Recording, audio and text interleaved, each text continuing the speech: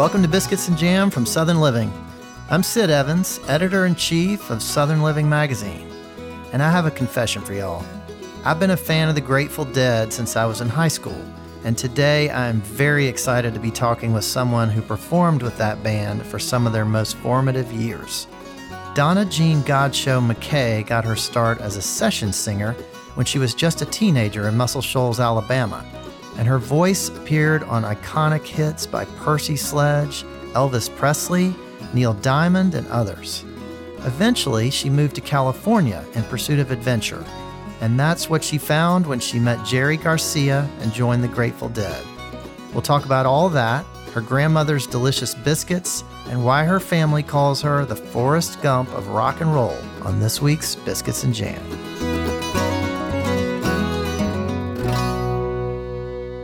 Well, Donna Jean Godchaux-Mackay, welcome to Biscuits and Jam. Well, Southern Living. This is amazing that I'm talking to you and very glad to do so. Well, it is a real honor for me to have you on this podcast. I have been a huge fan of the Grateful Dead for most of my life, and I've been listening to your recordings for about 40 years, so it is very nice to talk to you in person. Well, that lets you know how old I am.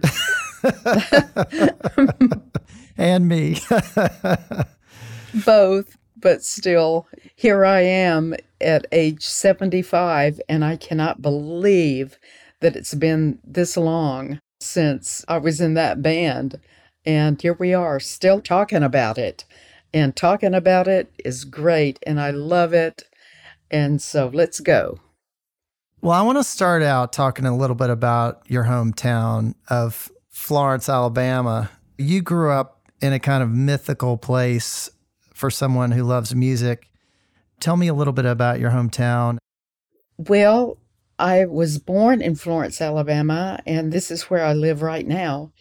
And by the time I was 12 years old, I knew that I wanted to be a songwriter. I wanted to be a singer. I wanted some musical experience. And it just happened that stars fell on Alabama at that time. They sure did. They surely did.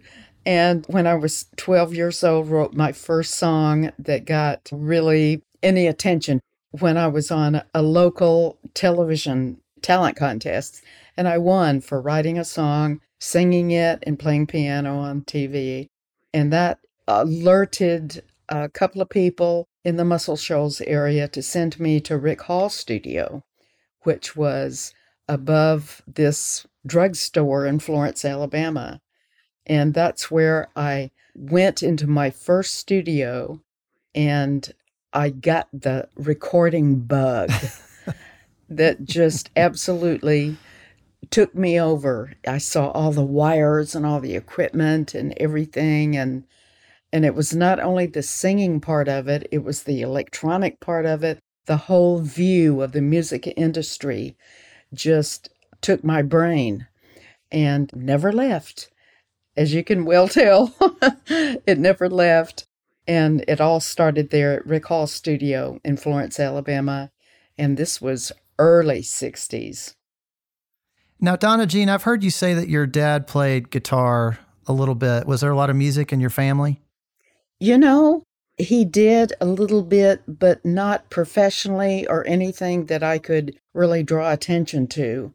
But the fact that my dad loved the guitar, and I heard chords and I heard music from an early age really gripped me. I had to have it. And if I may go on for a second about this, when I was about 6, maybe 7 years old, something like that, and I wanted a piano. I just was so musically inclined all of my life. But my mother understood my love of music even at that age. I couldn't have a piano. My dad was in the Army. We moved, and there was no room for anything that big in our house. And my mother understood me so much at that young age, at 6 years old, that she took glasses out of our cupboard and filled them each with different levels of water and gave me a spoon. I would make music from those glasses of water. Depending on the amount of water that was in the glass, made a different tone. And I wrote music on those glasses. Wow. In my sensibility, I started writing music at that age and understanding the difference in tonalities. And it grew from there. And I never quit and couldn't get over it. So here I am still today talking about this. What a beautiful thing that is. I love that. What a creative mom, too. Yes. Did you have a mentor when you were trying to make it as a singer? Well, as a mentor, I guess you would have to say that it was Jeannie Green. Jeannie was married to Marlon Green, who eventually we were all involved in the recording of When a Man Loves a Woman at Quinvy Studio in Sheffield, Alabama in the 60-somethings. You can tell me what year it was. I don't even know anymore. I think 1966 is what I read. Thank you. Thank you for that. But it was Jeannie and Marlon who really kind of concisely took an interest in me and taught me how to sing as an ensemble and just directed me musically. They were invaluable to me and still are. And Jeannie has passed, but I am still in touch with Marlon Green and will always be one of my best friends and someone that I look up to extremely. I've got to ask you about that recording. I mean, that is just one of the great songs of all time, When a Man Loves a Woman. And I'm wondering what it felt like to be in the studio with Percy Sledge. Did you get the sense that something really special was happening? Well, I keep saying that you never know when you're making history. And of course, we didn't know at that time. All we knew was that we loved music and we had to do it. It was a have to thing. It wasn't something that we wanted to do or what you call a project. It was something that you had to do. And it was so viable and so predominant at that time for us that we didn't care what happened. We just had to do it. And what happened was When a Man Loves a Woman became the number one song in the nation. And I remember when Jeannie Green and I took the Billboard magazine that showed When a Man Loves a Woman is number one in the nation. Percy was in the hospital. Oh. For a kidney infection or something. Jeannie and I took the Billboard magazine into his hospital room and showed him that When a Man Loves a Woman was number one. It's those kind of things that you can never forget, yet you didn't know at the time that they meant anything, really. It was big for us on a certain level, but we didn't realize how big the world was and how much bigger that it was going to become. And it was an amazing thing to watch When a Man Loves a Woman become what it is today. I mean, it's all over the world. You know that. Oh, everywhere. And we're still talking about it. And I bet I hear it on the radio every couple of weeks. It's just part of the fabric of everything. Yeah, it is. Yeah, it is. So, Donna Jean, you also got to know Elvis, and you sang on one of his biggest hits of all time, Suspicious Minds, in I think 1968 or so. And he was a really big deal by then. So that must have been very exciting to be part of that recording. What was your favorite memory of that experience? Well, if I might go back, darling, to when I was Please. 9 years old, living in Louisiana and going to see Love Me Tender at the theater. And I wore my best frock that I could because it was such a special occasion to see Elvis Presley in his first movie, and the audience was screaming.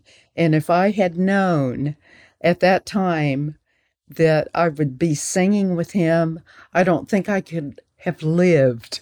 It would have just been too much that I could be in the same room with Elvis Presley, much less singing with him at any later date. So that's one aspect of mine and Elvis's love affair from afar, of course.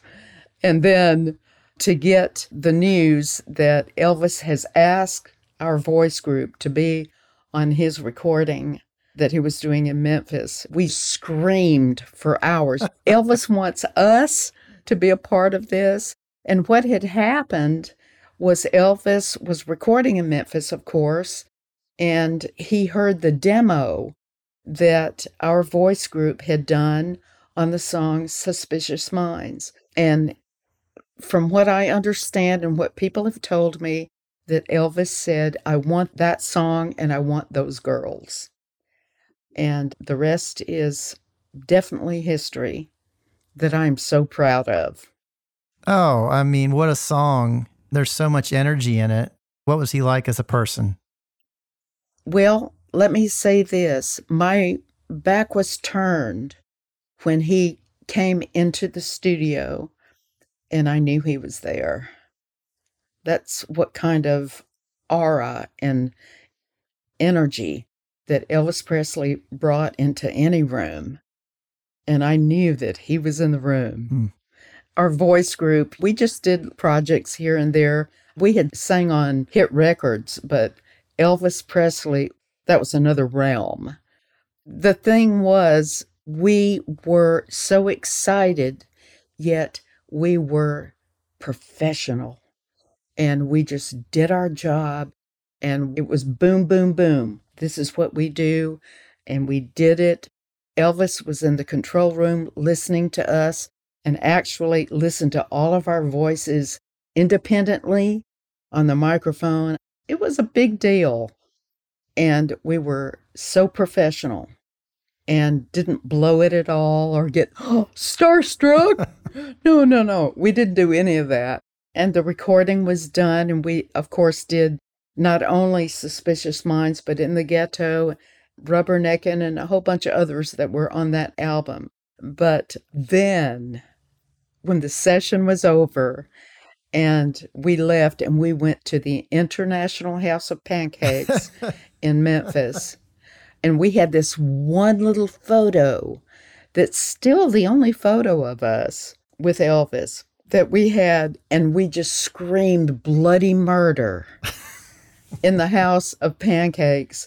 Just screamed, we just sang with Elvis Presley, and we lost it. But during the session, we were so cool, calm, collected, and professional. What a great story. It is a great story, and I'm very proud of it. And there's a lot more to that story that maybe is for another time. Well, Donna Jean, you had an incredible job in Muscle Shoals, especially for someone who loves to sing, loves music as much as you did. I mean, everybody was coming to you. Neil Diamond, Aretha Franklin, Cher. Yeah. Why did you decide to move to California? Well, I never sang with Aretha Franklin. And that's another misconception that's out there, that I sang with Otis Redding. They were here recording, but I never sang with those two individuals. So I can clarify that. But Neil Diamond, yes. Neil Diamond, yes. Yeah. And that was a wonderful experience, and he is so great. Can't say enough good things about Neil Diamond and his talent. He was incredible. But the thing is, for me, after 5 years of being in the vocal group that I was in, which was called? We were called Southern Comfort. I had a really good career going on, but I had been in the South all of my life, had never really been out of the South, except we were called to New York to do a session with Benny King. And that was the only time I had really been out of the South. And I thought, I just want another experience. And I just had this is a Southern way to say it, but a hankering. I had a hankering to go someplace else and experience something. And I wanted to go to California. And a friend of mine, Brenda, who married Roger Hawkins eventually, moved out there, which gave me the energy and the impetus to really get out there on my own. And I told my mother and my father, I'm going to California. And I left my career and everything just to have another adventure. And it was not to leave anything, it was to do something more. I just wanted a new adventure in my life. Well, boy, did you get one. Never think that what you ask for is not going to happen. I got to California and everything changed. Most people were into the Grateful Dead, and I'd never heard of the Grateful Dead. And I thought, oh my God, what a horrible name. And oh, these people, they're just on drugs and blah, blah, blah. I just had no interest in what was going on out there until I saw the Grateful Dead, and it changed my life. So talk to me about that. I mean, what was that like the first time that you saw them perform live? Well, I'm a Southern girl, and so I just don't take things just like by rote. I've got to experience it. You got to nail me on it. So I was telling people, well, they must be good looking or something. They don't know how to play music.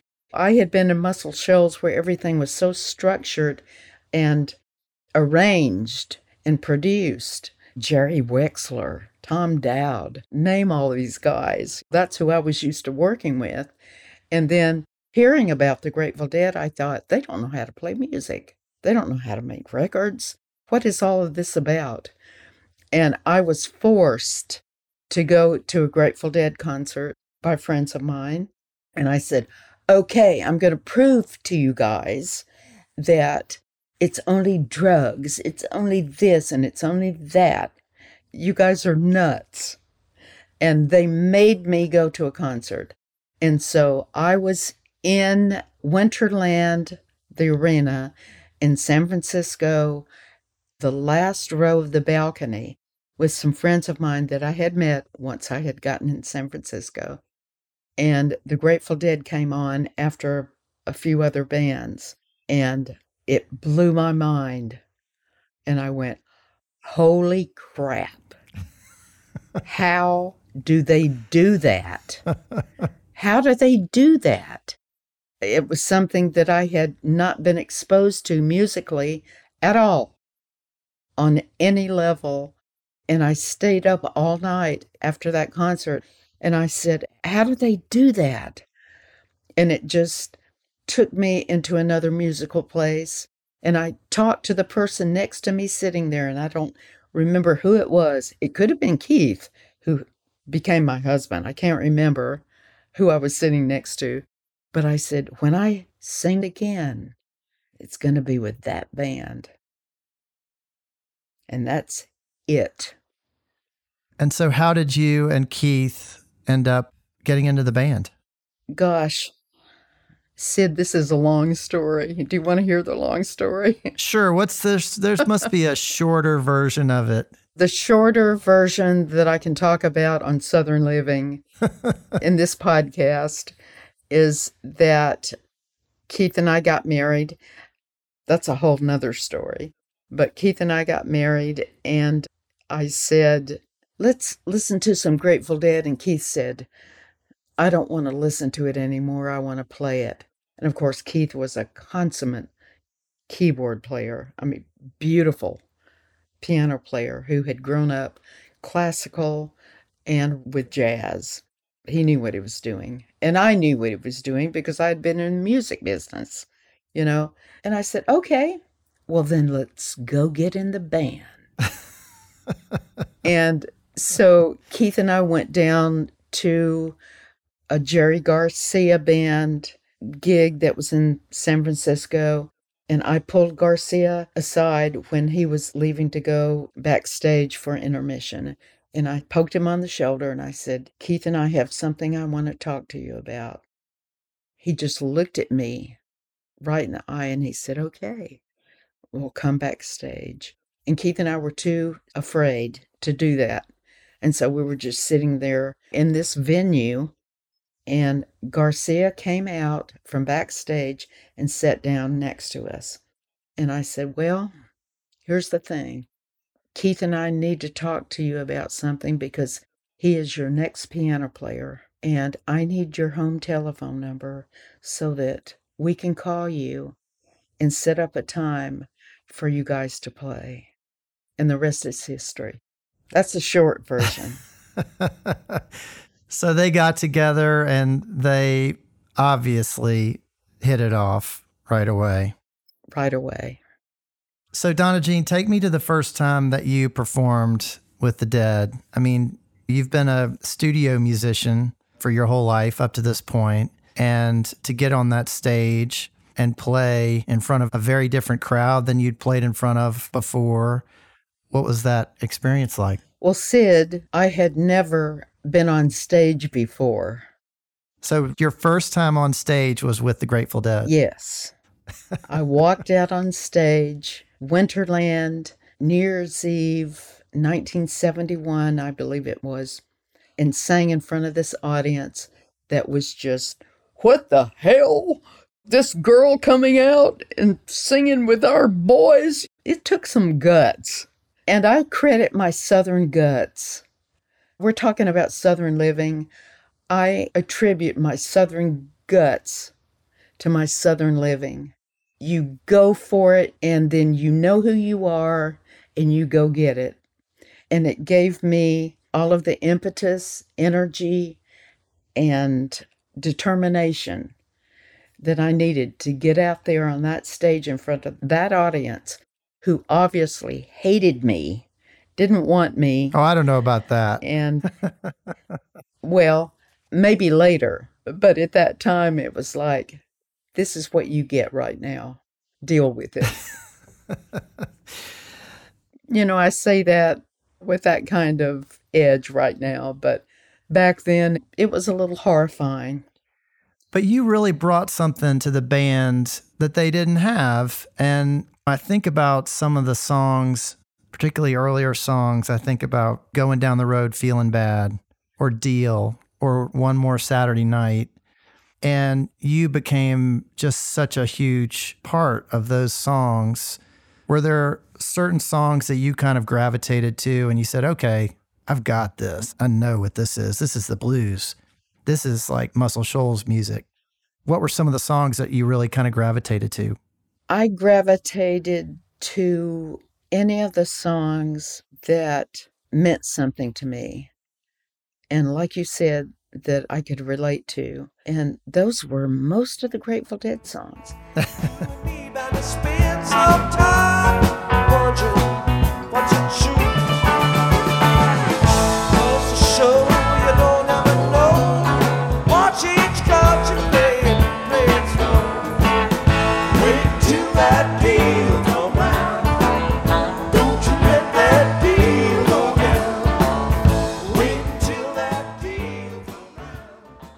Because most of the Grateful Dead songs had so many musical influences, and so much of it was Southern. Right. It's Southern music that has so influenced so much of the music that we hear all the time and have heard for decades and decades and decades. And so I related to so much of it that nothing really took me by surprise. I was raised in the South, and I knew the language, and I knew the music. So I hope that answers that question. Sure does. After the break, I'll talk more with Donna Jean Godchaux-Mackay about being in the studio with the Grateful Dead and the secret to her grandmother's biscuits.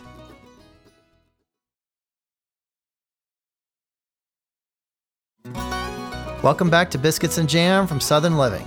I'm Sid Evans, and today I'm talking with the Grateful Dead backup singer and Alabama native Donna Jean Godchaux-Mackay. So, Donna Jean, today is May 8th. Yep. Which is kind of a significant day in Grateful Dead history because it's the date of a show at Cornell in 1977 that's widely thought to be one of the best performances and best recordings ever made. I'm wondering if you have any sense, did you have any sense during that show or during that particular year that something kind of extraordinary was happening? Well, I'll say again, you never know when you're making history or you're a part of history or something is going to outlast you. You never know that. And that's one of the beautiful things about it, is that if you know it, it's not authentic. And I mean, let's face it, we never knew anything. We didn't know what we were doing. We were just playing music. And especially at that time, in that era, this is 70s, we didn't know anything. All we cared about was playing music. And so we weren't looking to 40 years or 30 years or 20 years or 10 years or even 2 years beyond that. And we were just interested in playing that gig. And so when I look back on that, it was a gig. Right. When I listen to it now, I go, oh my God, that was incredible. I think anybody with any sense who is a musician, artist, or whatever, and looks back on something they didn't realize at the time, and then now they can look at with such different eyes and different ears and a different perspective and different decades, can go, oh my gosh, that was incredible. And so I think that's the way, at least when I was in the band in that era at that time, that we thought about everything. Yeah. It was, what is tonight? How are we focusing as a band tonight? And that was our goal. And then it turns out that 50 years later, the goal is gold. It is golden. And to be honest, that's something that's missing today, is that kind of perspective on things. You know, people are thinking about what's my music going to be tomorrow, blah, blah, blah. And we didn't have that. It didn't matter. What mattered was what we were playing today and how we felt. And it was for nothing. It wasn't for money. It wasn't for popularity. It was that we have to play this music. And it is our life. And just being in the moment. Being in the moment. But I tell you, we still haven't talked about biscuits, Sid. When are we going to talk about biscuits? Well, we can talk about biscuits right now.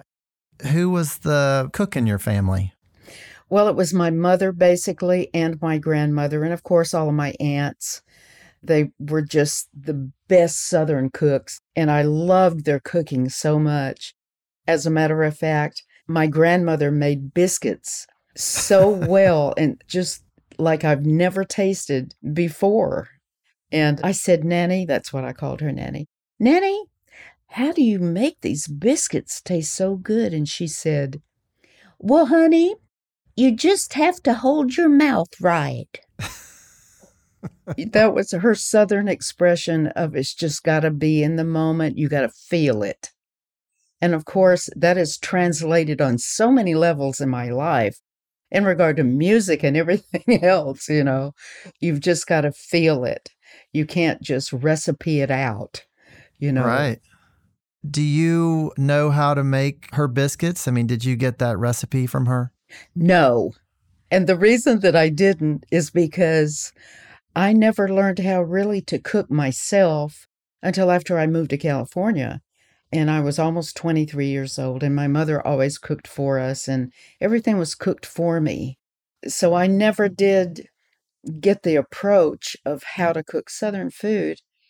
And it was not until I got to California and realized that I couldn't get cornmeal anywhere, not like you can get in the South.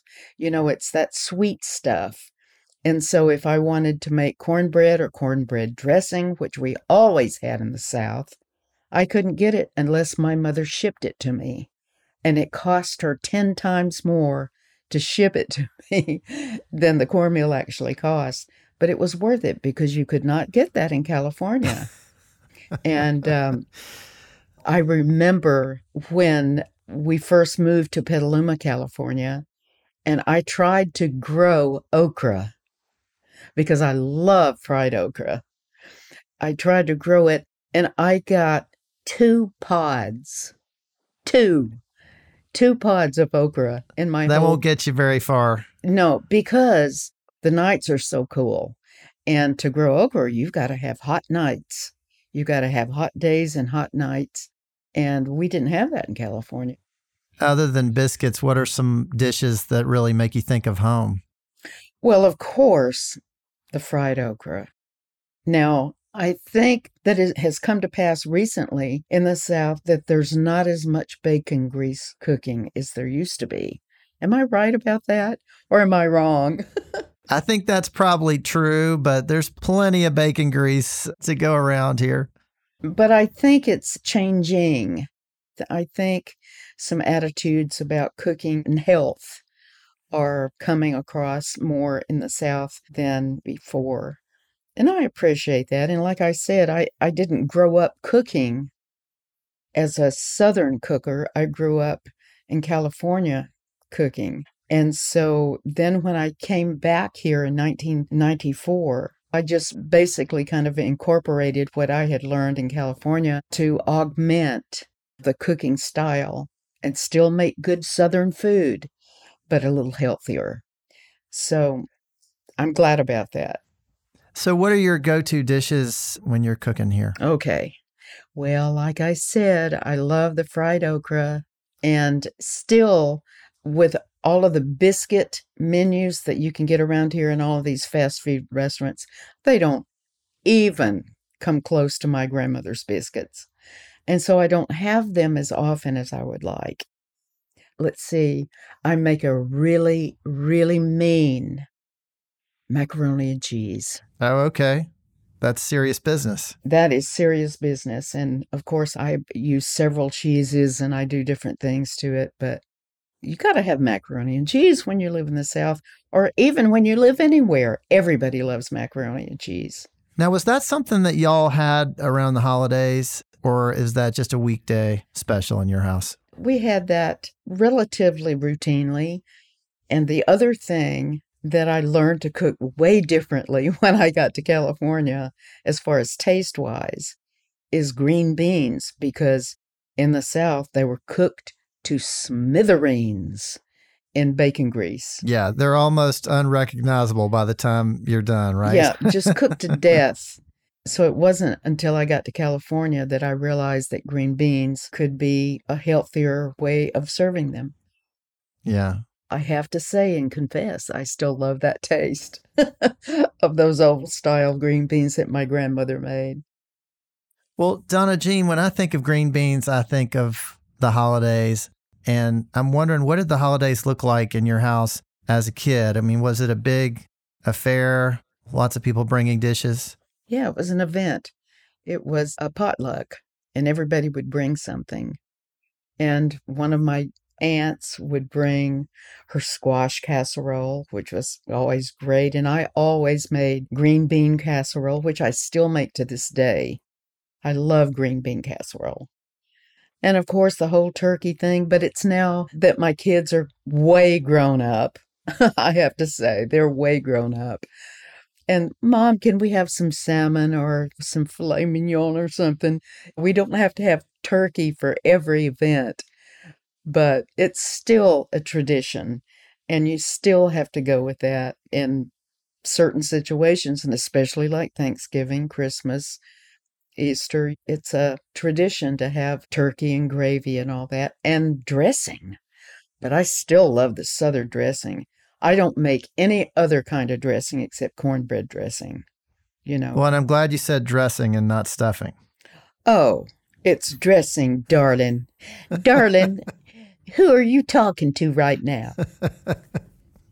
Every now and then we hear somebody say stuffing. We have to correct No, them. no, no, no, no, no, no, no. No, it's dressing. So, Donna Jean, you have a connection to Louisiana as well, don't Yeah, you? yes, I do. But, What is your connection to Louisiana? well, I went to school there when I was in grammar school, Baton Rouge and Opelousas. The funny thing is, the Grateful Dead was on tour and we were playing in Baton Rouge, where I used to live, and went to school at Nicholson School in Baton Rouge. And I thought, I'm going to take the limo. I'm going to get in the limo and go down there and see my old school. And you know what? Where my house was that I lived in, and right next to that school was Godchaux department store. Really? Yeah. Spelled the same way. Spelled the same way. I landed playing with the Grateful Dead in Baton Rouge at Godchaux department store. I couldn't believe it. Anyway, my life has such incredible turns, you wouldn't believe it. In fact, my brother Ivan says, Donna, you are the real Forrest Gump of rock and roll. Because I have been so many places and in so many situations that are just outrageous. I love that. You talked about your grandmother's biscuits. Tell me about your grandmother as a person. What was her name? Where did she come from? What's her story? She was from Town Creek, Alabama. Her name was Maddie, and she was the most seriously wonderful, wonderful Christian person. She didn't sew on Sundays, but if there was something that needed to be done and it was on a Sunday, she would make a concession and do it for us, because her love was what shined above her religion. And I always appreciated that about her, because I knew it was a big deal. And like I said, she was a great cook and really influenced me in being a human being. And I have to say that even my parents were very supportive of me doing what I was getting into at a very early age. You know, by the time I was 15, I was singing in recording studios. That was way different than anybody else was doing in the area at the time. I had a great upbringing. They knew how to raise a child. And they did their best with me, and I still ended up going to California and joining the circus, you know. But I had a great upbringing. Well, Donna Jean, you had all this studio time in Muscle Shoals, and you also spent a lot of time in the studio with the Grateful Dead and with Jerry Garcia. What was it like being in the studio with them and being a part of several albums? That was a very different side of the band. Well, on the road was one thing. On the road is hard, no matter how you can describe that. But being in the studio with them was a comedy routine. It was amazing.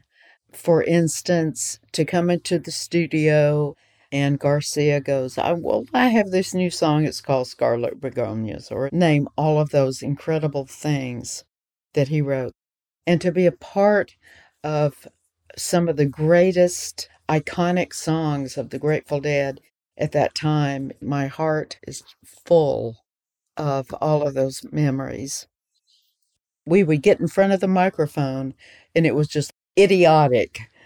And they were both so funny and we had so much fun that I think if you could look deep enough, you could see how much fun we had, because it was so crystal and clear and pure. We were on the same page together. And not only was it funny and beautiful, but it was real and it was dynamic and it was professional. And we did all of that, and it is what it is. Donna Jean, when was the last time you talked to Jerry? The last time I talked to Jerry, they had played here in Birmingham. And I believe was it 95? That sounds right. They played in Birmingham. And my husband, David McKay, and I went to see them. And it was slightly painful for me because everything had changed. In the way that they related to one another, it was all different. And I was a little bit taken back by that. And then the next morning, Jerry asked me, we had stayed in the same hotel, to come up and have breakfast with him. And Jerry and I talked about the most wonderful, sweetest personal experiences that we had had together, and laughed and laughed and laughed. And he was exuberant. He was alive. He was clean. And I had the most hopeful thought that things were going to change because I had heard such bad stuff. And then it was a few months later that he passed. But that time that I had with him, I couldn't give you any more example of something that I was prouder of and affected me so much as that time with him. Well, what a wonderful thing that you have that memory and that you had that goodbye, even though you didn't know at the time it was goodbye. I didn't know it was goodbye. I was hoping that it was turned around. Yeah. Well, Donna Jean, I just have one more question for you. Okay. What does it mean to you to be Southern? Boy, what a loaded question. In one way, it's everything. Most of everything that I am came from who I am and what I was, where I was born, how I was raised. My mother and father were the best of human beings. My mother was a mathematician. My father was a pilot. I grew up with a sensitivity of you can. And as far as I could, I did. And the downside is there's so much that needs to be done down here. You know that, Sid. Yeah. There's so much that needs to be done. And I'm so hopeful that the things that need to be done will be done and just elevate anything negative into positive, that the South has so much to give. It's so rich. And there's so much hope for everything, not only in the South, but in America, for what we can do as a nation, what we can accomplish worldwide, and be a people who care about each other and are willing to do whatever it takes to make it better for all people. That's my stance, period. Well, Donna Jean Godchaux-Mackay, thanks for being on Biscuits and Jam. Well, it's been my pleasure. Thanks for listening to my conversation with Donna Jean Godchaux-Mackay. Southern Living is based in Birmingham, Alabama. Be sure to follow Biscuits and Jam on Apple Podcasts, Spotify, or wherever you listen. And we'd love your feedback. If you could rate this podcast and leave us a review, we'd really appreciate it. You can also find us online at southernliving.com/biscuitsandjam. Our theme song is by Sean Watkins of Nickel Creek. We'll be running encores of my conversations with Reed Drummond and Chris Stone Kingfish Ingram over the next couple of weeks. So I hope you'll join us for those and then come back for a bunch of new episodes. We'll see you then.